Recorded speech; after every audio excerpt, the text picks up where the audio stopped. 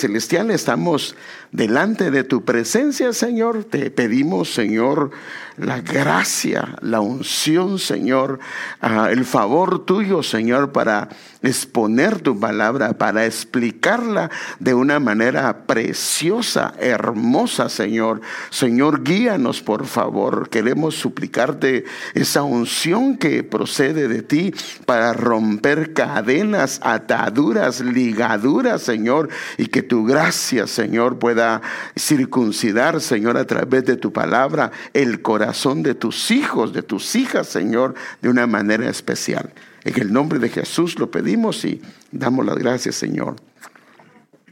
Amén. Como sabe, hemos estado viendo desde que empezó este año, el cual para nosotros fue proclamado como un año ¿de qué? ¿De qué? Sí, porque eso sí no se le puede olvidar, ¿verdad? Bueno, y sabe que hemos estado viendo algunos aspectos o facetas de lo que es la recuperación. Y dentro de estas hemos visto varias de ellas que hemos tratado. La vista espiritual, hemos visto en cierto sentido la prosperidad. El miércoles empezamos una temática con eso. Hemos visto la dignidad del Señor. Hemos visto algunos temas, pero hoy en especial yo he estado pensando en esto porque es un día de Santa Cena, que Dios nos dio a nosotros, como pasó con Mefiboset, le dio un lugar dentro de su mesa. Que David, usted sabe, dice, habrá quedado alguien de la casa de Saúl a quien yo pueda hacer misericordia. Y entonces vino un siervo y le dijo, Mefiboset, de la casa de Saúl, que era hijo de Jonatán. Y si sabe, Mefiboset significa disipador de vergüenza. O sea que él lo mandó a llamar y él pensó inclusive que David lo iba a matar. Lo sienta en la mesa y al sentarlo en la mesa, la cojera que él tenía desapareció. En la mesa del Señor, las debilidades y flaquezas son cubiertas por su mesa. Por eso es que es importante el lugar que el Señor nos da en la mesa. Pero bueno, en la antigüedad, y esto es importante porque acuérdense que cuando nosotros vemos la Biblia, todos los pasajes los vemos, a eso se le llama el oriente y el occidente. Las costumbres de oriente es como las que son en Israel y en esas partes de ahí, pero a estas áreas de acá se le llama occidente. Entonces, occidente, cuando hablan de la mesa, cuando hablan de algunos temas, lo relaciona con la manera como nosotros tenemos una mesa. Pero no es así, porque en la antigüedad la mesa era diferente. Inclusive sí se relacionan algunas cosas, pero van mucho más allá de lo que nosotros hacemos. Por ejemplo, en la mesa se sentaba la familia, se sentaba gente muy cercana, muy querida. Y por supuesto podía haber un Judas, o una Judas, ¿va? También, ¿va? Porque debe ser mujer, ¿va?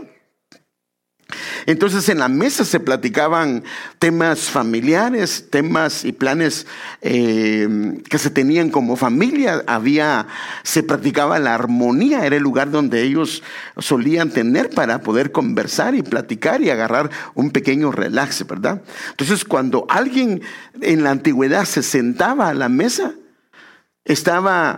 fíjese qué tremendo, el anfitrión, cuando alguien lo invitaba y se sentaba a la mesa, el anfitrión era responsable de su protección, de su cuidado, de su mantenimiento y de su seguridad. Por eso es que cuando llegan a la casa de Lot no quería que le hicieran daño a los que se sentaban a la mesa y estaba dispuesto inclusive hasta dar a sus hijas. A ese grado llegaba la responsabilidad de un anfitrión con aquellos que entraban bajo su mesa.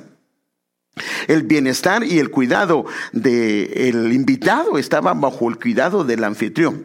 Ahora, las mesas en la antigüedad tenemos que entenderlas como eran las mesas, no como nosotros las conocemos, porque, por ejemplo, cuando usted ve una Santa Cena, en un cuadro, por ejemplo, pintado por uno de los pintores famosos, usted ve una mesa como la de nosotros. La diferencia es que, y sillas como las nuestras, pero ellos no tenían sillas.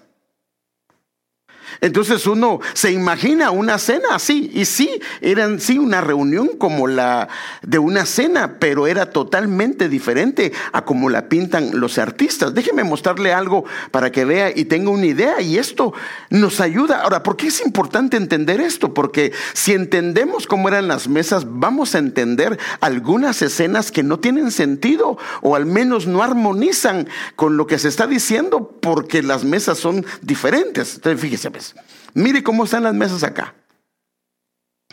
Completamente diferentes. Sí, es una mesa, pero no se compara con la nuestra, porque nosotros tenemos, si son 12, o son 13, o son 14, ¿cuántas sillas habrían? 14 sillas, ¿va? O tenemos bancos para que abarquen, tengamos espacio para más gente. Pero aquí no habían bancos.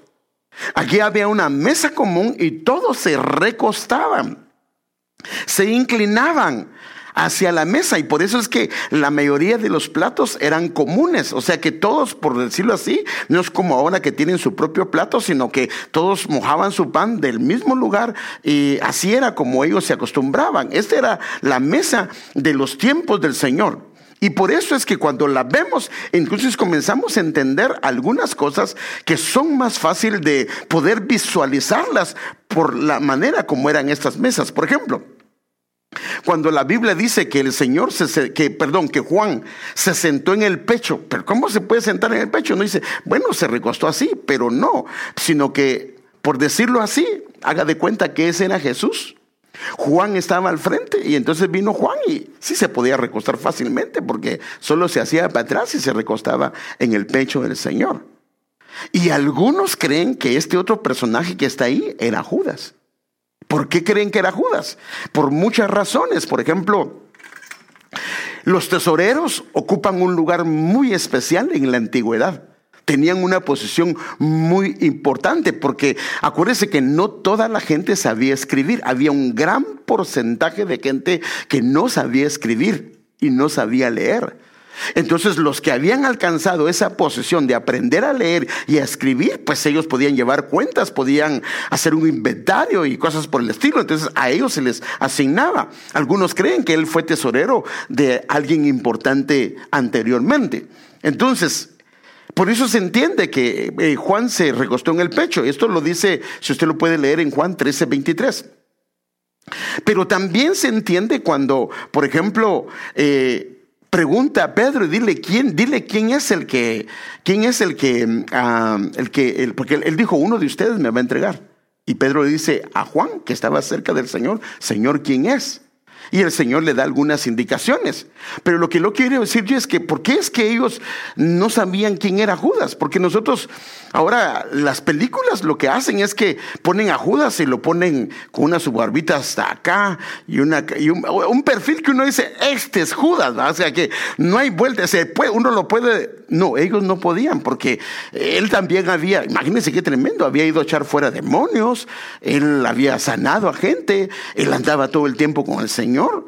Pero no, entonces la indicación que le dan a él es que él tenía que comer de la mesa, y cuando él comía de la mesa el Señor le iba a dar un bocado, y entonces de esa manera se iban a dar cuenta que él era el que lo iba a traicionar. Eso está en Juan 13:25-26, donde dice, entonces Jesús respondió, es aquel a quien yo le dé el pedazo de pan que voy a mojar.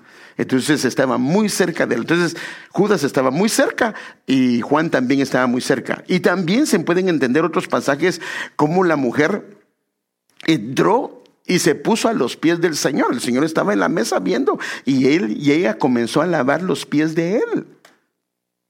Y aparentemente él no se dio cuenta, pero sí se dio cuenta, porque le estaba lavando los pies con sus lágrimas. Ahora, si hubiera estado en una mesa como las tradicionales, tenía que haberse metido debajo de la mesa, ¿sí o no? Pero no era así, porque no era esa la mesa que ellos tenían, sino era este tipo de mesa. Y entonces se entiende cómo ella se puso detrás de él a sus pies. Porque imagínense él sentado en la mesa y ella detrás a sus pies. ¿Cómo? Pero si se ve una mesa del Oriente Medio, entonces sí se entiende cuando dice que estaba detrás a sus pies.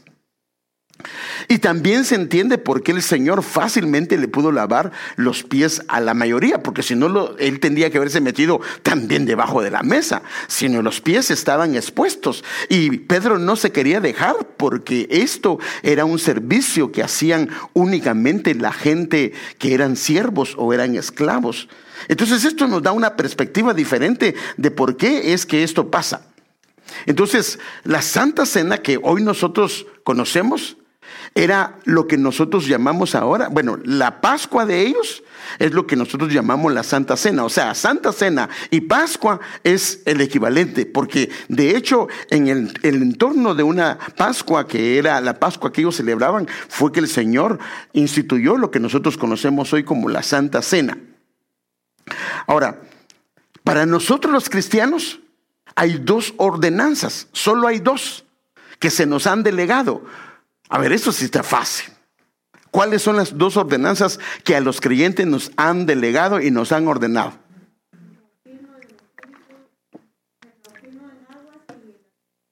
El bautismo en agua y la Santa Cena. Esos son los dos que nos han ordenado y están ordenados para la iglesia. Ahora, fíjese. El bautismo tiene, tanto el bautismo como la Santa Cena, o sea, la Pascua, tienen una enseñanza objetiva, no solo a nivel histórico, sino también a nivel espiritual. Porque estas dos cosas eran tan importantes que creo que nosotros no le hemos tomado la importancia que deberíamos de darle. Por ejemplo, si solo vemos la Santa Cena como tal y no vemos la historia, entonces nos perdimos de una gran parte. Esto es lo que pasa con la iglesia o con aquel que comienza a leer la Biblia y solo lee el Nuevo Testamento. Es que el Antiguo no me gusta, pero es que si no lee el Antiguo, no va a entender el Nuevo. El Nuevo está escondido en el Antiguo Testamento. El Nuevo Testamento es la revelación del Antiguo Testamento. Entonces un creyente, una iglesia debe de predicar tanto del Antiguo Testamento como del Nuevo. Y hay iglesias que solo predican únicamente del Nuevo, porque por decirlo así es más entendible, pero no es correcto. Entonces, fíjese, si entendemos estas dos ordenanzas, cuál es la historia y qué es lo que hacen, entonces vamos a entender el efecto espiritual que tiene sobre nuestras vidas. Y por eso es que yo les he recomendado, nuestro apóstol nos ha recomendado que en una Santa Cena no te quedes, a no ser que sea por enfermedad o por cosas muy importantes que tengas que quedarte. Pero es importante lo que se da en el entorno y en el contorno de una Santa Cena. Y lamentablemente, como no hemos entendido, porque esa es la única cosa que yo puedo ver, como no hemos entendido, nos es fácil faltar por cualquier cosa. Pero cuando entendemos qué es lo que implica la Santa Cena, qué es lo que implica en nuestra vida espiritual, a partir de ahí no lo hacemos. Y cuando entendemos qué es el bautismo, entonces fíjese pues, para que tenga una idea. Usted sabe que Israel, donde se dio la Pascua por primera, a veces le voy a decir Pascua, a veces le voy a decir Santa Cena, y perdón si me confundo con eso, pero es lo mismo prácticamente. Entonces, usted sabe que donde se dio la primera Pascua, o sea, lo que nosotros hoy conocemos como Santa Cena, fue en Egipto, cuando ellos estaban esclavos. Y la Santa Cena se dio, o la Pascua se dio previo a que ellos fueron liberados. O sea que en la noche ellos se comieron al cordero y al otro día ellos partieron de de Egipto. Y cuando ellos salen de ahí, entonces pasan por el mar, que es el Mar Rojo, que es lo que ahora nosotros conocemos como el bautismo en agua. Ahora, mire qué importante, ahorita voy a ver algunos datos y por eso digo, tenemos que entender un poquito la historia, porque entonces vamos a entender no solamente la ordenanza en sí, sino lo que implica la ordenanza, que hay algo más espiritual dentro de nuestro ser. Entonces, cuando ellos pasan por el desierto, cuando ellos salen del Mar Rojo, entonces pasan por los desiertos y ahora hay otro atravesar de aguas. El primero fue atravesar el mar Rojo, y luego atraviesan el Jordán. O sea, el Mar Rojo significa el bautismo en agua, y el Mar Y el Jordán, o sea, el río Jordán es el bautismo del Espíritu Santo. Ahora, ¿por qué es importante esto? Porque, fíjese, pues, estando ellos en Egipto, aunque Faraón estaba destruido, estaba vencido, ¿sí o no? Faraón, cuando ellos estaban celebrando la Santa Cena o la Pascua, Faraón estaba literalmente destruido. Pero el problema es que mientras Israel no pasara el Mar Rojo, o sea, el bautismo, ellos estaban geográficamente dentro del territorio de Faraón. Y aunque estaba vencido Faraón, estaban bajo sus dominios y él todavía podía molestarlos. Él todavía podía ir, aunque estaba fracasado, aunque estaba vencido, podía ir en pos de ellos.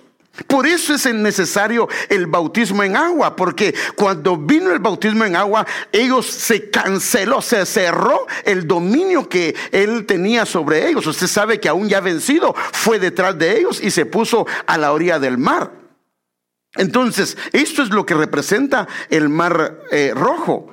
Entonces, a partir de ahí ellos se ven, fíjese qué tremendo, cuando ellos pasan el Mar Rojo, inclusive a partir de ahí se ve la presencia de la nube que los cubría y de la columna de fuego. O sea que a partir de ahí hay una dirección de parte de Dios de una manera sobrenatural en los desiertos, porque el problema es que si ellos estaban en Egipto, iban a estar en desiertos, pero sin la nube y sin la columna de fuego. Pero la columna, el paso del Mar Rojo, lo que hace es que separa geográficamente y físicamente del dominio de Faraón. Entonces entran a los desiertos y usted sabe de alguna manera, porque hemos predicado eso, lo que pasó. Llegan al río Jordán, que significa el bautismo del Espíritu Santo, y cuando llegan cuando pasan el río Jordán, ellos celebran nuevamente una Santa Cena. Y esto es importante que lo entendamos. O sea que celebraron una Santa Cena antes de salir y antes de pasar el mar, y celebran otra Pascua pasando el río Jordán. Entonces la historia de la redención está vigencia, porque de hecho Faraón es un tipo del diablo. Nos saca del mundo, decir que nos saca de Egipto, y de hecho hablamos eso de esa manera. Y cuando pasamos el mar nos bautizamos. O sea que es una figura, pero que tiene implicaciones no solamente físicas, sino va mucho más allá en el área espiritual. Entonces, fíjese, aquí lo tiene, la celebran la Pascua, la Cena del Señor cuando salen de Egipto, y la celebran cuando pasan el río Jordán. Pero entonces, en base a todo esto, y especialmente en base a la Pascua, yo quiero tratar este tema hoy. La Santa Cena limpia y purifica. Por eso es que cuando nosotros decidimos no venir a una Santa Cena, nos estamos perdiendo un proceso interno que Dios tiene diseñado para restaurar, renovar y hacernos resplandecer. Porque una cosa es ser limpiado y otra cosa es ser purificado. Y lamentablemente, como todo lo tomamos igual, no nos damos cuenta que hay una diferencia en esto. Entonces, primero, déjenme ir a la Escritura para que nosotros podamos ver esto y lo que significa y cómo el Señor lo describe esta Pascua. Mire cómo dice él. Mateo 26 al 28. Mientras comían, Jesús tomó pan y, habiendo bendecido, lo partió y dándoselo a los discípulos dijo: tomen, coman, esto es mi cuerpo. Entonces aquí empieza él. En esa cena, esto es mi cuerpo. En esta Pascua, y tomando una copa y habiendo dado gracias, se la dio diciendo: beban todos de ella, porque esto es mi sangre del nuevo pacto. O sea que cierra el capítulo anterior y empieza un nuevo pacto. El nuevo pacto empieza con el cuerpo y la sangre del Señor Jesús derramada. Pero no significa que espiritualmente se haya cambiado algo, porque lo mismo, somos sacados del mundo, de Egipto. Faraón es el enemigo, es una figura del diablo. Tenemos que pasar un mar rojo, que es un bautismo. Tenemos que atravesar el desierto y tenemos que atravesar el río Jordán, el bautismo, y tenemos que llegar a la tierra prometida, que es estar en su presencia. Entonces, esto es mi sangre del nuevo pacto, que es derramada por muchos. ¿Para qué? Para el perdón de pecados. O sea que aquí está claro que ahora antes, como decía Mario, era un cordero, pero ahora el cordero es él. Entonces, para los discípulos esto era entendible porque ellos estaban en medio de esta Pascua. Entonces, déjenme ver algunas cosas. Por ejemplo, la salida de Egipto físicamente tenía que ver con la Pascua. Por ejemplo, cuando ellos salieron, era un viejo pacto. Y cuando ellos entran, por decirlo así, es un nuevo pacto. ¿Por qué? Porque les da una tierra nueva. Dice, los sacó de una tierra vieja y les dio una tierra nueva. Entonces, por decirlo así, esto es lo que pasa a nosotros en lo espiritual. Nos saca del mundo y nos mete a la tierra prometida, nos mete al lugar de su santidad, nos mete al lugar de su reposo. Pero ¿cómo lo hace? Lo hace a través de el pasar el Mar Rojo, el bautismo, y lo hace a través de su sangre. Entonces, es el inicio de una caminata de Egipto a Canaán, que prácticamente lo que él hace es una descontaminación, porque lo que hace, por decir así, la sangre del Señor es que limpia de pecado, pero también purifica. Y la purificación tiene que ver con una descontaminación. Porque a veces hemos sido limpiados, pero la contaminación, el olor quedó. Y se lo he mostrado de esta manera. Haga de cuenta que hay un vaso y ese vaso estuvo mucho tiempo con gasolina. Usted viene y le quita la gasolina, lo limpia, lo lava. El vaso está... literalmente está limpio, se ve transparente, pero cuando usted se lo acerca, aún tiene un olor a gasolina. Entonces hay necesidad de una descontaminación. A veces hemos sido limpiados, pero hay una descontaminación que tiene que operar. Entonces el inicio de una caminata de Egipto a Canaán es de descontaminación en este caso, de las cosas que hay dentro. La cena, la Pascua, es previa a la salida de la orden y fíjese qué tremendo. El día que ellos estuvieron, y cuando usted celebra una cena y lo hace con entendimiento, ¿sabe cómo lo tenían que hacer ellos? No es como, ¿cómo vamos a hacer las cenas ahora nosotros en nuestra casa? Nos acomodamos, nos ponemos ropa bien cómoda, porque después de la cena nos vamos, ¿qué? A dormir. O vamos a descansar, o vamos a ver una película, lo que usted quiera. Pero ellos venían y les dijo el Señor, eso está, dice... Mire, se lo va a Éxodo capítulo 12, versículo 11. Estas son las instrucciones para cuando coman esa comida, o sea, la Pascua. Estén totalmente vestidos, lleven puestas las sandalias y tengan su bastón en la mano. Coman deprisa, porque es la Pascua del Señor. O sea que cuando uno come la Pascua, lo que está diciendo es que me estoy preparando para descontaminarme, para viajar, para llegar a la tierra prometida, para ir al lugar que tú has escogido para mí. O sea que una persona que está celebrando la Santa Cena está diciendo esto: estoy preparándome, estoy vistiéndome, estoy arreglándome. Y obvio que no te pones una ropa si primero no te has bañado. Ahora, también iniciaban y terminaban una etapa, porque empiezan con una Pascua desde que salieron, y cuando entran a la tierra prometida celebran otra Pascua, y ese es el día que se dio la quitada de los prepucios.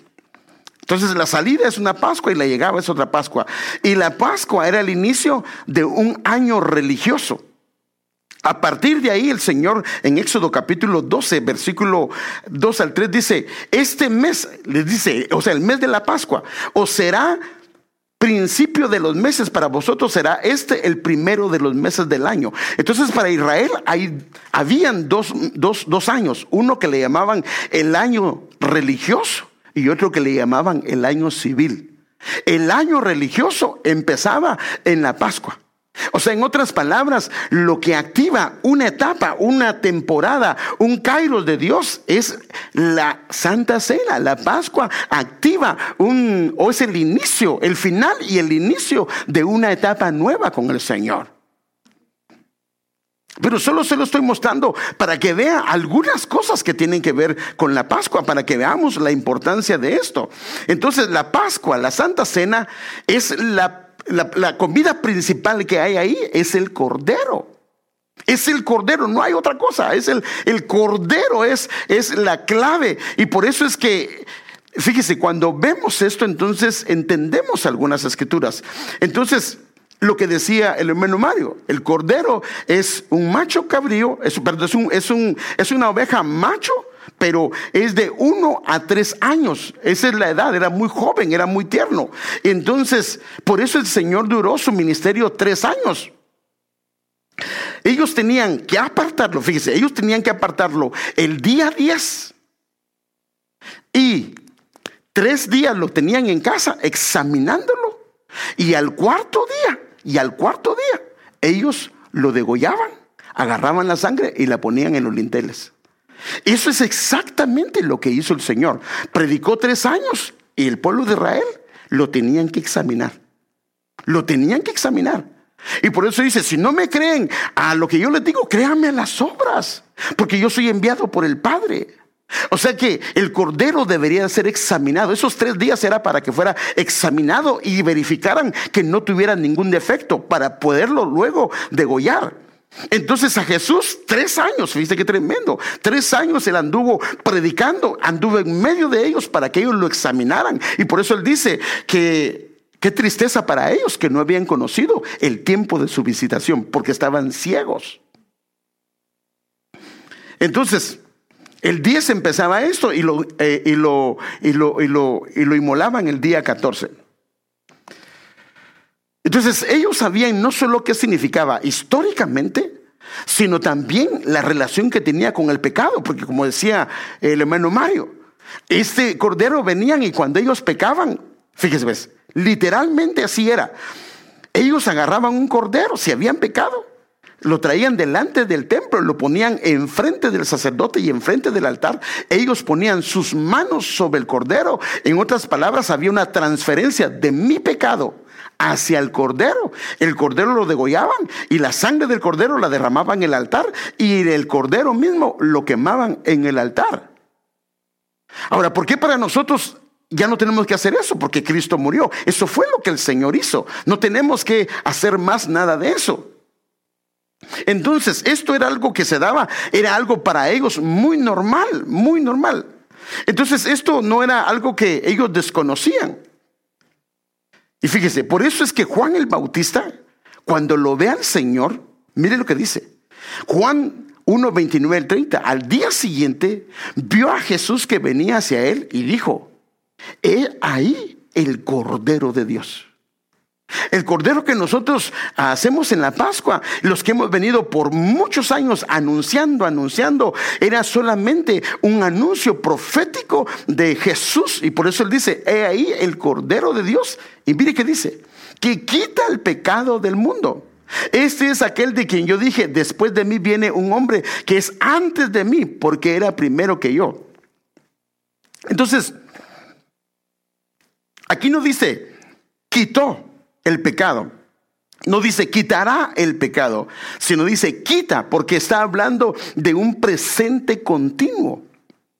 De un presente continuo. Por eso es que nosotros, si pecamos, no tenemos que traer un cordero. Si pecamos, lo que tenemos que hacer es confesar nuestro pecado, venir delante del Señor, y Él nos limpia con su sangre preciosa. Por eso es que si se enojó con su esposa, se enojó con su esposo, se enojó con un niño, se enojó con una niña, o tuvo algún problema, eso no es motivo para que deje de celebrar la Santa Cena, a no ser que esté pecando y no quiera dejar su pecado. Pero aún así, si se pide perdón, podría, porque eso es lo que hace la sangre del Señor. Entonces, fíjese, mire cómo lo dice Pablo: tened presente que habéis sido rescatados. Pero esto ya es Pedro. Esto lo dice Juan el Bautista. Ahora viene Pedro hablando de él mismo, pero hablándolo desde la perspectiva de un cordero. Tened presente que habéis sido rescatados de vuestra vana manera de vivir, la cual heredáis de vuestros padres, no con cosas corruptibles como oro o plata, y él enfatiza esto, sino con la sangre preciosa de Cristo. Y el Señor dice, cuando es el nuevo pacto, cuando Él hace el primer servicio o la primera cena, Él dice: esta es la sangre derramada del nuevo pacto. Entonces, cuando hay una inauguración prácticamente de esta Santa Cena, pero desde la perspectiva que ahora nosotros tenemos, no a la medida de la Pascua. sino con la sangre preciosa de Cristo como de un cordero. Pero mire estas dos cosas. ¿Cómo iba el cordero? Sin mancha y sin contaminación.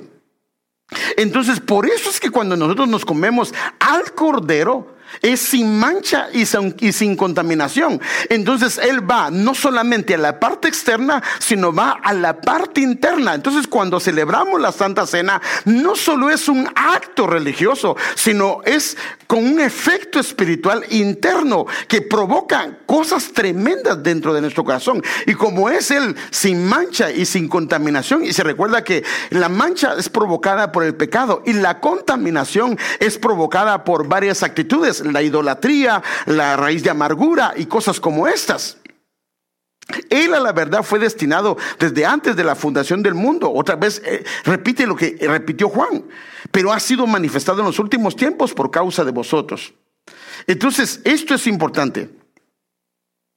Entonces, cuando nosotros comenzamos a comer al cordero, porque esto es lo que hacemos, lo que hizo Israel el día que se reunió en su casa, el comer el cordero. Esa era su cena, su santa cena. Entonces nosotros estamos limpiándonos, purificándonos para la salida de este mundo e irnos con Él. Usted sabe que Él dijo: voy pues a preparar lugar para vosotros y vendré otra vez. Eso está claro en la Escritura.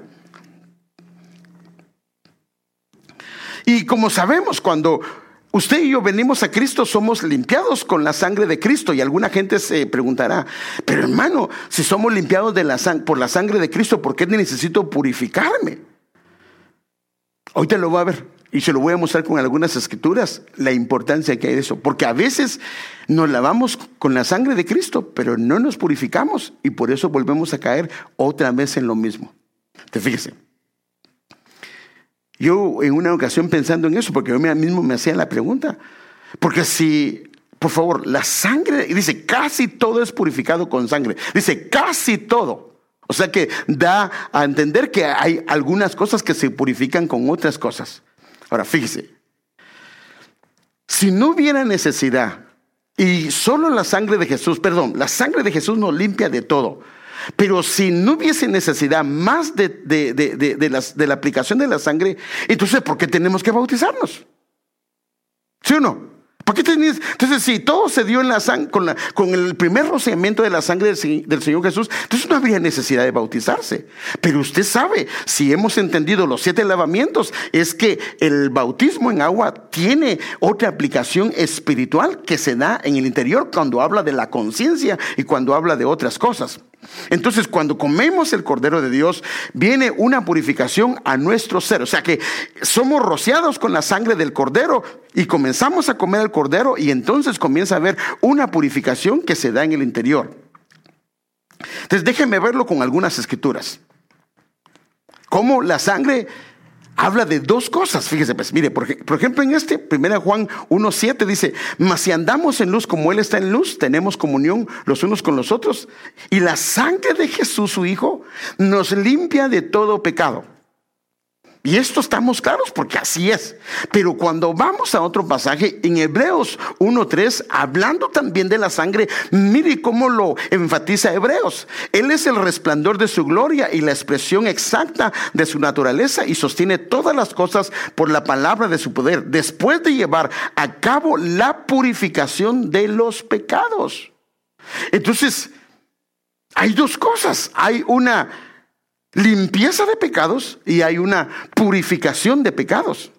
Y ahora Él está sentado a la diestra de Dios. Entonces aquí nos preguntamos entonces con respecto a qué es limpieza y qué es purificación.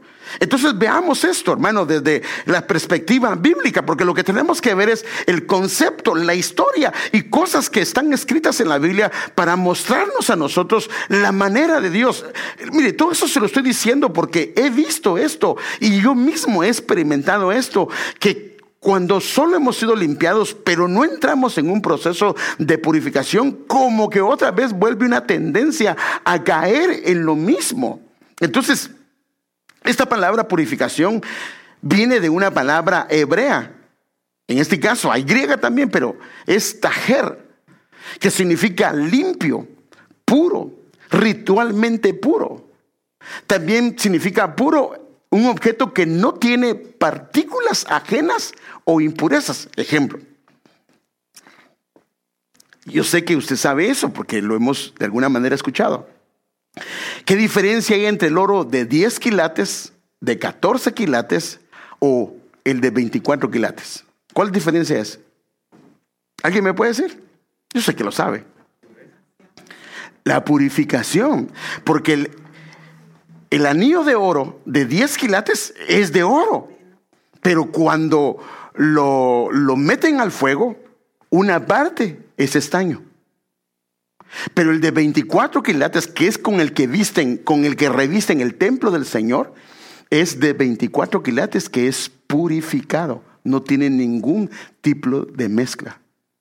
Entonces, la que se va a casar tiene que estar limpia y resplandeciente. Pero si no es suficiente que esté limpia, no, tiene que estar resplandeciente. Por eso es que esta palabra purificar, ve la parte de abajo, dice ser brillante, ser resplandeciente. O sea, va más allá. Ahora, ¿por qué es importante esto? ¿Por qué es importante esto? Porque no solamente es con ser limpiados, necesitamos una purificación. Es impecable, perfecto, sin defecto, libre de impureza moral. O sea, por favor, si nosotros pecamos, abogado tenemos para con el Padre. Pero el Señor dice que Él nos guardará sin mancha y sin arruga. Porque Él viene por una esposa así. O sea, somos salvos, pero para pertenecer al remanente, a la novia, hay que ser sin mancha y sin arruga, o sin mancha y sin contaminación. Ahora, déjeme mostrarle una escritura donde se ven estas cosas y se ven con respecto al Señor Jesús. Mire, de uno que fue limpiado de lepra. Lepra en la Biblia es figura de pecado. De hecho, en la antigüedad no sabían cómo era que se sanaba porque no había cura, sino era que Dios mismo venía a sanar a la persona de alguna manera. Entonces dice, en Marcos capítulo 1, versículo 40 y 44 dice, vino a él, al Señor Jesús, un leproso implorándole y de rodillas le dijo, si quieres puedes limpiarme. Está hablando de una limpieza de su lepra, en otras palabras, de su pecado. Jesús, movido a compasión, extendió la mano, le tocó y le dijo, quiero, y sé limpio. O sea que aquí le aplicó la limpieza, por decir así, cuando nosotros venimos, Señor, perdóname mis pecados, y me limpió de mis pecados, me lavó, y para Él yo no tengo ningún pecado. Pero ¿por qué es que recibimos a Cristo, nos limpia y volvemos a caer en cosas? Y al instante desapareció la lepra de él y quedó limpio. Entonces cuando vemos esto dice, aquí está todo, no hay más. Pero él le da una orden, en este caso al leproso, que es lo que cambia la perspectiva y nos hace entender que no solo es la limpieza, sino va algo más. Y ese es el problema cuando alguien ha pecado, no ha sido pasado por un tiempo de disciplina, que puede contaminar a aquellos a los cuales está compartiendo. Por eso es que una persona que ha pecado debe de pasar, claro, por un proceso de purificación. Créame lo que le estoy diciendo, porque todo esto lo hemos visto nosotros. Miren, no me lo contaron, yo lo vi. Alguien que predicaba, muy bueno para predicar, tremendo. Pero en la iglesia, un adulterio aquí, un adulterio aquí, un adulterio aquí, un adulterio acá. No que no pueda haber eso, porque a veces pasa, pero eran demasiados adulterios. Y cuando vino a destaparse todo, el pastor estaba en serios problemas de adulterio. Entonces, aunque le pedía perdón al Señor por su pecado, cuando predicaba, impartía lo que él era. Por eso es que es importante a quién escuchamos. No es solamente de que, ay, que oye, que predica bonito. No, es importante a quién escuchamos. Entonces, por eso dice, considerad, la Biblia dice, considerad cuál haya sido la conducta de los que os dirigen. Considerad, dice, examinen su caminar. Entonces, el Señor lo limpió y miren la orden que Él le da. Enseguida le despidió después de amonestarle y le dijo, mira, no digas nada a nadie, más bien ve, muéstrate al sacerdote y ofrece lo que mandó Moisés en cuanto a tu purificación para testimonio a ellos. ¿Estaba limpio o no estaba limpio? Hermanos, ¿estaba limpio o no estaba limpio? Sí, lo que dice aquí es que quedó limpio, ¿sí o no? Quiero ser limpio y quedó limpio. Ahí está claro. Pero él le dice, no soy suficiente con esto. Ve y muéstrate al sacerdote y ofrece lo que mandó Moisés en cuanto a tu purificación. Entonces aquí tenemos que distinguir estos tres procesos, los que se pueden ver acá. En primer lugar, la curación del enfermo era real, no era algo ficticio. En segundo lugar, tenía que haber una declaración de autoridad de parte del sacerdote. Porque el problema es que a uno que estaba leproso, desde el momento que quedaba con lepra, lo sacaban del campamento. Literalmente lo sacaban del campamento y lo ponían fuera del campamento o fuera de la ciudad, y había un lugar para leprosos. Y él no podía ni meterse a la ciudad o ni meterse al campamento, ni menos entrar en el templo. Para que él lo dejaran entrar a la ciudad, el sacerdote, o sea, la autoridad espiritual, tenía que revisarlo. Hermano, así dice la Biblia.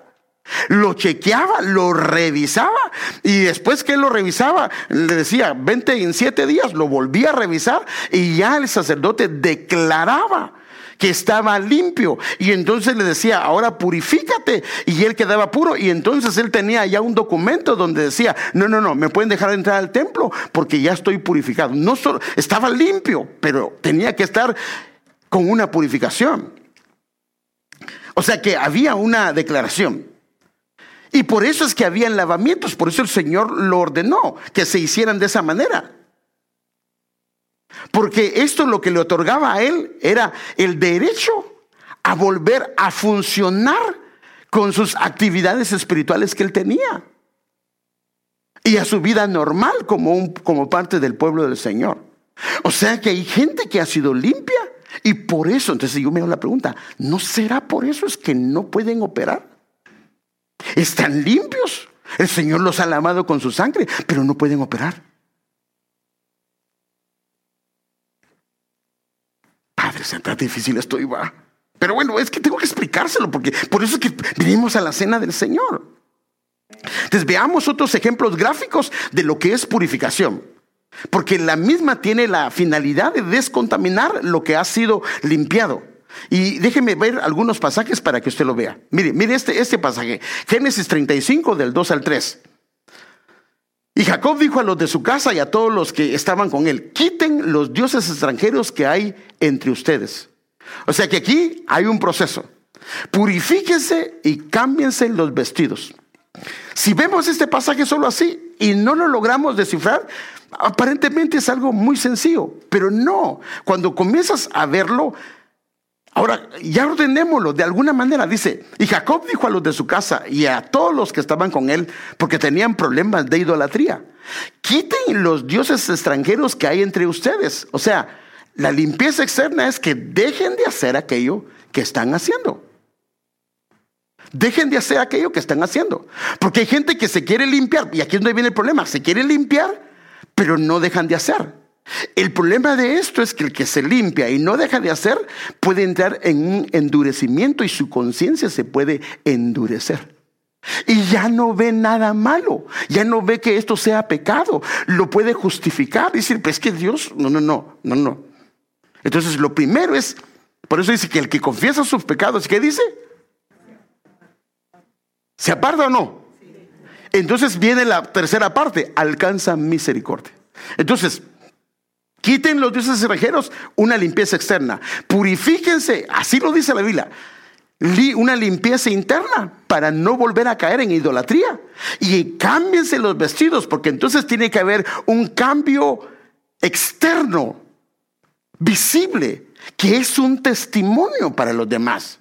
Por eso, hermanos amados, es que tiene que haber frutos dignos de arrepentimiento. Debe de haber algo físico. Hay un testimonio de que Dios no solamente ha limpiado, sino también ha purificado.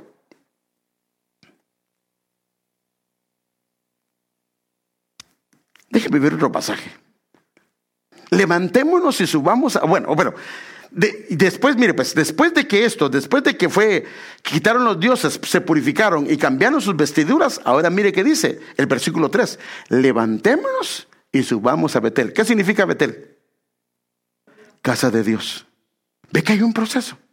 Y ahí haré un altar a Dios, quien me respondió. O sea que no será que por eso es que no podemos subir a la casa del Señor, no podemos ascender a Él, no podemos hacer un altar, nos cuesta hacer un altar, no podemos hacer un altar porque no hemos terminado el ciclo que Dios mismo estableció. Pero bueno, mire otro. Acérquense a Dios y Dios se acercará a ustedes. Lávense en las manos, pecadores. O sea, algo externo. Purifiquen su corazón, algo interno, porque su lealtad está dividida entre Dios y el mundo. O sea que cuando solo hay un lavarse las manos y no hay una purificación interna, uno de los riesgos es que comienza a haber una división del alma. El alma comienza a dividirse, es lo que dice aquí, porque su lealtad está dividida. Entonces, dice la Biblia que no podemos amar a Dios. Dice la Biblia que podemos amar a Dios y también podemos hablar al mundo. O amamos a Dios y aborrecemos al mundo, o amamos al mundo y aborrecemos a Dios. Entonces, ¿por qué es que la lealtad hacia el Señor se ve dividida? Porque solo hay lavamientos. Apaguen el teléfono, por favor. Solo hay lavamientos y no hay una purificación. Déjenme darle otro. Solo estoy mostrando algunos pasajes. Números 31, 23. Todo lo que resiste el fuego pasará por el fuego y será limpio. Entonces, primero pasará por el fuego y será limpio. Porque lo que hace el fuego es aparta. Si esta argolla está, aquí están juntos, no se pueden separar. ¿Cómo los separo? Este anillo. Pero si lo paso por el fuego, ¿qué va a pasar? Comienza el oro, se aparta y se aparta la escoria, o se aparta en este caso el estaño, o las cosas que sean extrañas. Entonces pasarán por el fuego y será limpio, pero será purificado con el agua para la impureza. O sea que era necesaria la limpieza y era necesaria la purificación, en este caso con el agua, porque todo lo que no resiste el fuego lo pasarán por agua. O sea que tenía que ver. Déjeme ver otro. Entonces, ¿podría ser posible que esta falta de purificación, o sea, no limpieza, porque esa la hacemos y le pedimos perdón al Señor por nuestros pecados? Espero yo que lo hagamos, pues, ¿verdad? Sino que nos impide relacionarnos con nuestros hermanos saludablemente y se lo muestro por este versículo. Porque la lealtad se vuelve dividida. Pero mire este versículo. 1 Pedro 1:22. Puesto que en obediencia a la verdad ustedes han purificado sus almas. Fíjense qué tremendo. O sea que han trabajado la parte interna. Porque la Biblia dice que Él dice que nuestro espíritu, nuestro ser y nuestro cuerpo sean irreprensibles. Así lo dice la Biblia. Pero mire pues, han purificado sus almas para un amor sincero de hermanos. Ámense unos a otros entrañablemente de corazón puro. ¿No será que esto es lo que nos pasa? ¿Por qué no nos podemos amar correctamente? Porque si hay un lavamiento, pero no hay una purificación. El interior está contaminado. Y ya le dije que, y eso lo puede ver de los mensajes que hemos estado predicando el viernes, que hay una división que separa. Una puede ser cima con C de casa, que son divisiones que son altas, que las podemos ver. Y otras divisiones que van hacia el fondo, que son heridas, que son profundidades. Entonces, aquí no será que el problema es que si hay un lavamiento externo, pero internamente el alma no se ha purificado, no ha entrado una descontaminación de Babilonia y hay cosas que nos están contaminando. Y entonces por eso no hay un amor sincero y entonces nos cuesta amarnos.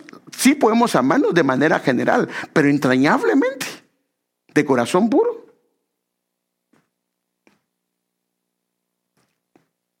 Fíjese pues, ¿qué pasa si comienzas a hacer una amistad? Le digo todo esto y con respeto lo digo. Comienzas a hacer una amistad con una familia que es muy amigable. Son muy generosos, son muy tiernos, personas que se ven muy bien. Pero en su interior él o ella no está bien. Está con serios problemas. ¿No ha pasado, hermanos, que el hermano se ha quedado con la esposa de alguien más? Si usted lleva algún tiempo en el Evangelio, sabe que lo que le estoy diciendo es verdad. Porque comenzó una relación muy estrecha, pero tal vez el alma no estaba purificada. Externamente sí, pero internamente no. ¿Y qué pasó? No había un amor puro. Y ese amor se tergiversó y terminó creando desastre. Un desastre. Porque, hermano, cuando pasa una cuestión de esas, hay desastre en la iglesia. La iglesia hace una conmoción. Las dos familias se hacen pedazos. Porque, hermano, así como hay Dalilos, también hay Dalilas. Usted sabe que Dalila, por ejemplo, se trajo a Sansón, era fuerte, poderoso, se lo trajo abajo. Le volaron el pelo, lo pusieron de juguete lo pusieron con los payasos. O sea que, por eso es que yo creo que nosotros tenemos que evaluar la gente que se acerca, hermanos. ¿Es de bendición la gente que se acerca? Si la gente perdón, mire, no debía hacer esto, pero se lo tengo que decir. Usted no puede permitir que un hermano le comience a chulear a su esposa, ni menos una hermana a chulear al esposo suyo. Eso no es correcto, no es ético. Imagínese, usted nunca le ha dicho nada bonito y viene él y le dice algo bonito, pero muy bonito, y nunca la han chuleado. Le puede despertar su corazoncito, ¿no? Y el desastre puede ser muy grande. Y a veces no lo logramos ver. Entonces, cuidado, hermanos. Amén. Tengamos cuidado, nosotros tenemos que tener cuidado. Padre Santo. No termino porque mire acerquémonos con corazón sincero en plena septiembre de fe, teniendo nuestro corazón purificado de mala conciencia. Sí puede haber una mala conciencia, la parte interna, y nuestro cuerpo lavado con agua pura. Bueno, entonces medios utilizados por Dios para purificar. El agua la usa el Señor para purificar. Ahí lo puede ver en Números 8:7. El aceite también el Señor lo usa para purificar. El fuego el Señor lo usa para purificar también. Y la sangre. Ahora fíjese, ¿ves? De los tres, cuando hay gente que no se deja, porque mire, independiente de lo que sea, somos o no somos hijos de Dios. Hermanos, ¿somos o no somos hijos de Dios? Desde el momento que lo recibimos, la Biblia dice que Él nos adoptó, que Él nos engendró, que Él nos adoptó como sus hijos y el espíritu de adopción vino sobre nosotros. Somos sus hijos. Y como hijos, como pasa con papá, necesita disciplinar, va a disciplinar. Necesita hacer esto, lo va a hacer con tal de que el hijo o la hija aprenda. El agua es la palabra, se le habla con la palabra. Es lo mejor, el cambio mejor. El aceite es cuando va y le cura sus heridas y todo eso. Y la sangre es la Santa Cena, pero el fuego es la prueba. Dice, algunos, como no quieren aprender, el Señor les permite que pase por el fuego. No lo decide el hombre, es Dios. Pero ¿lo hace por amor? Lo hace por amor, porque ama. Y Él no quiere que nadie se pierda. ¿Dice la Biblia eso, no? No quiere que nadie se pierda, sino que todos procedan al arrepentimiento. Y como somos hijos, Él nos ve el camino que llevamos y Él permite algo para que nos volvamos a Él, para que nosotros nos volvamos al Señor. Entonces fíjese, desde el fuego es pero yo quiero concentrarme en lo que es la sangre, que es lo que nos interesa. Hebreos 9:22, y según la ley, casi todo es purificado con sangre, y sin derramamiento de sangre no hay perdón. Pero la sangre también limpia. Entonces, si dice casi todo es purificado con sangre, solo puede ser la Santa Cena. Porque ahí nosotros agarramos el vino que representa la sangre, porque Él dice, esta es mi sangre. Y agarramos el pan que representa su cuerpo. Entonces, por eso es que el tema se llama la Santa Cena. Limpia, pero también purifica. Entonces, eso es lo que el Señor nos quiere llevar. Mire, solo para darle una idea. Y eso lo dijo el Señor. Eso lo dijo, son palabras del Señor. Y se lo dijo a la gente que había creído en Él. Juan 6:52. Yo soy el pan vivo que descendió del cielo. Si alguno come de este pan, ¿quién dice que es el pan vivo? ¿Quién dice, hermanos? ¿Es Él o no es Él? Es Él. Si alguno come de este pan, vivirá para siempre, y el pan que yo también daré por la vida del mundo es mi carne. O sea que Él es el Cordero. Mire otro versículo. El 53. Entonces Jesús le dijo: en verdad os digo, si no coméis de la carne del Hijo del Hombre y bebéis su sangre, no tenéis vida en vosotros. O sea que la vida de Él, un cordero sin mancha y sin contaminación, solo viene cuando lo comemos. El que come mi carne y bebe mi sangre tiene vida eterna, y yo lo resucitaré en el día final. O sea que, ¿por qué lo va a resucitar en el día final? Bueno, aquí hay varias resurrecciones. Ya usted, si lleva algún tiempo con nosotros, lo conoce. Está la primera resurrección, que es la de Cristo. La segunda resurrección son las primicias, que son los santos del Antiguo Testamento. La tercera resurrección podría ser la iglesia, nosotros. Pero viene por una novia que esté sin mancha y sin contaminación. Bueno, déjeme darle otro versículo más, para que vea la importancia. Porque mi carne es verdadera comida y mi sangre es verdadera bebida. ¿Está ahí claro, hermano? Su carne y su sangre es verdadera comida. Y Él dijo: este es el pan, este es mi cuerpo.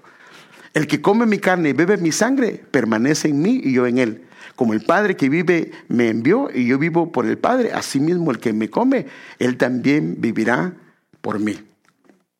Andrea, pasa por favor, porque el tiempo se me terminó, hermanos. Y a los hermanos que son que nos ayudan a ministrar, pasen por favor.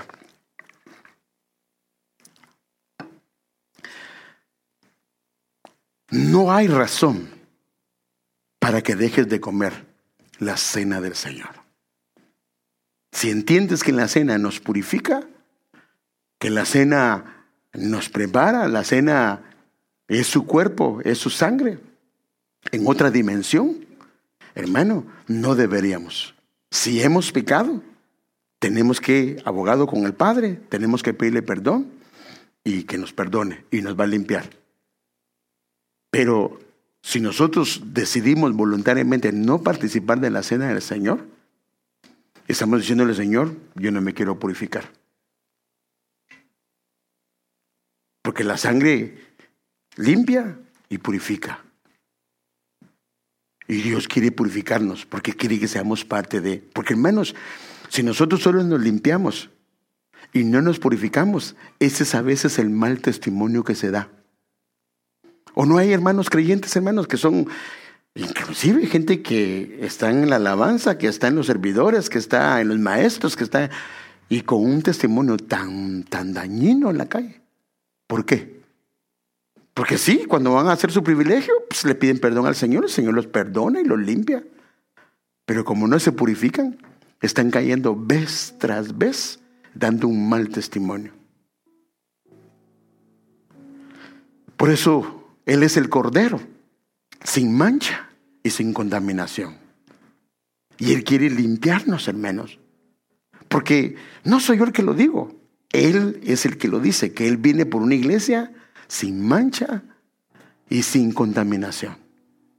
No es el hombre que lo está diciendo, es la palabra. Y si vio el mensaje del viernes pasado, ahí, o el viernes antepasado, ahí lo estoy mostrando, lo que es la mancha, lo que es la contaminación.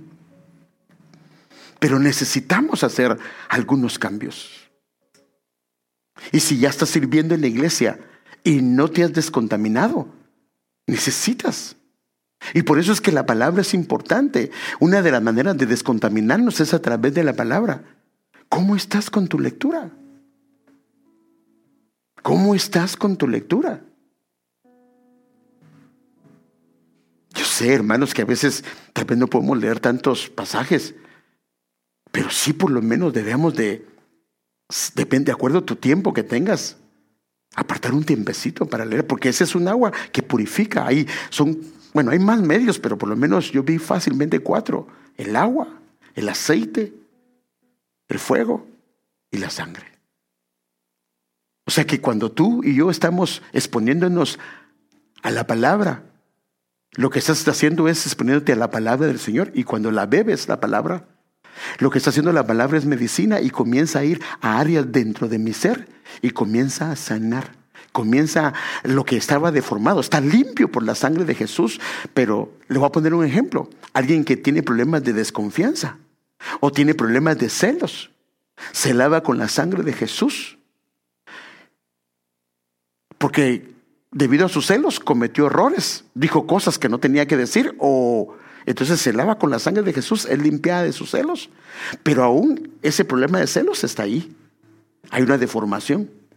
Cuando viene el agua, comienza esa área que era de celos, de desconfianza, comienza a restaurarse y la confianza comienza a renovarse a causa de la palabra.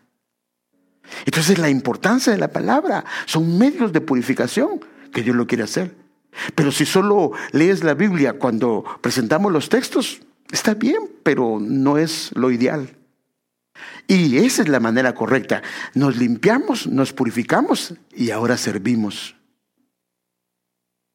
Ahora servimos. Esa es la manera que se debe de hacer. Pero nosotros solo nos lavamos, no nos purificamos y servimos y terminamos haciendo daño. Terminamos afectando el ambiente donde servimos. Y no es eso lo que el Señor quiere. Pero la purificación es una determinación que tú y yo tomamos.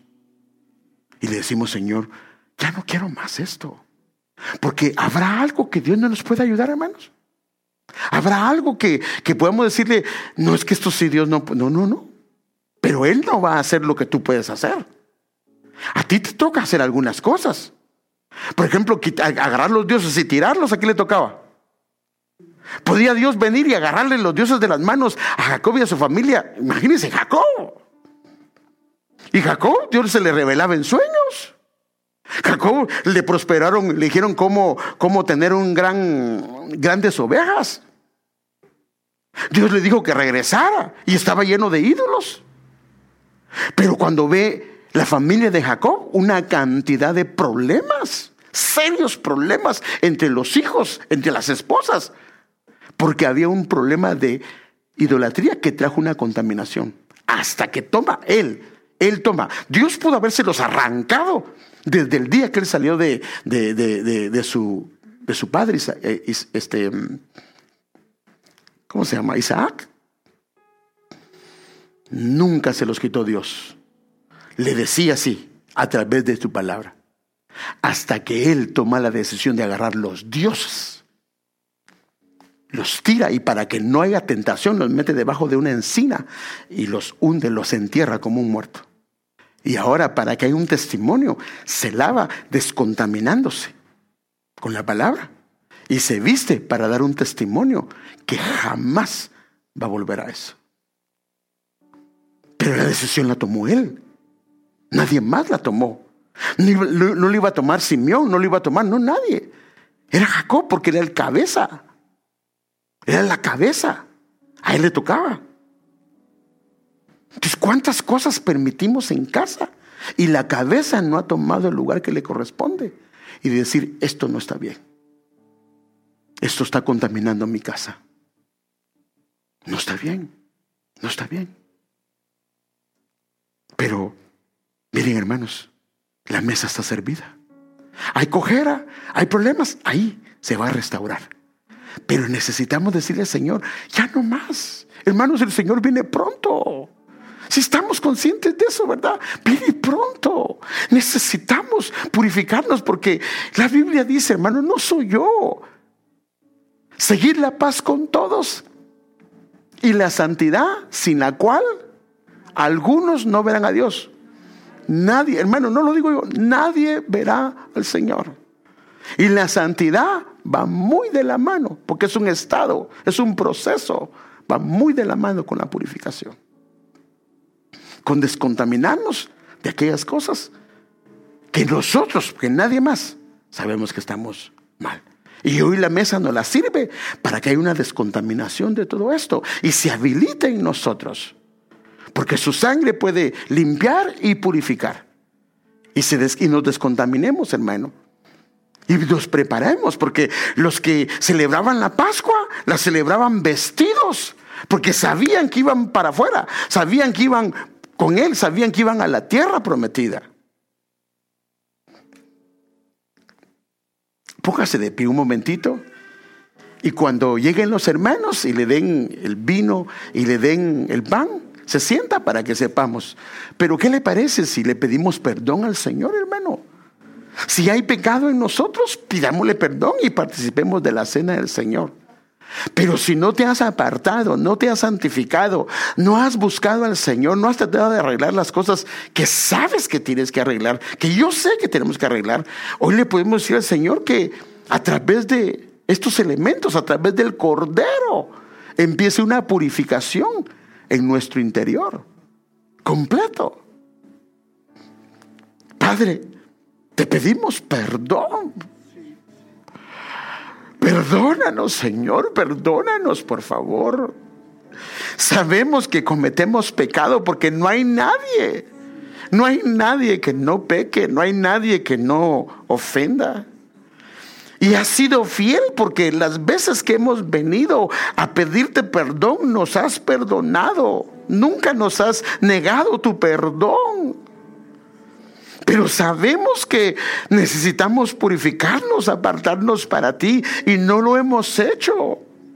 Por negligencia, por dejadez o por dureza de nuestro corazón, sabiendo que algunas cosas no te agradan, que algunas cosas no están bien, que no te gustan. Aún así nosotros hemos dado lugar. Por favor, Señor, perdónanos, límpianos hoy con tu sangre, pero que empiece una purificación completa en nuestro ser y empiece una etapa nueva, Señor, en nosotros. Padre, que, Señor, espiritualmente nos vistamos, Señor, y que nos preparemos para salir, para ir, Señor, al lugar que tú has preparado para nosotros. Señor, límpianos con tu sangre, purifícanos con tu sangre, y clamamos en esta hora, Señor, que estos elementos los purifiques, Señor, los santifiques, Señor, y que perdones el pecado de tu pueblo. Padre, en el nombre de Jesús, hoy pido perdón por el pecado de tu pueblo, pido perdón por nuestros pecados, Señor, y que nos perdones, que nos limpies, que nos laves con tu sangre, Señor, y que nos ayude, Señor, a caminar en tus caminos de una manera diferente, Señor. Señor, ayúdanos, por favor. Danos tu gracia. Danos tu gracia. Pasen, hermanos, por favor.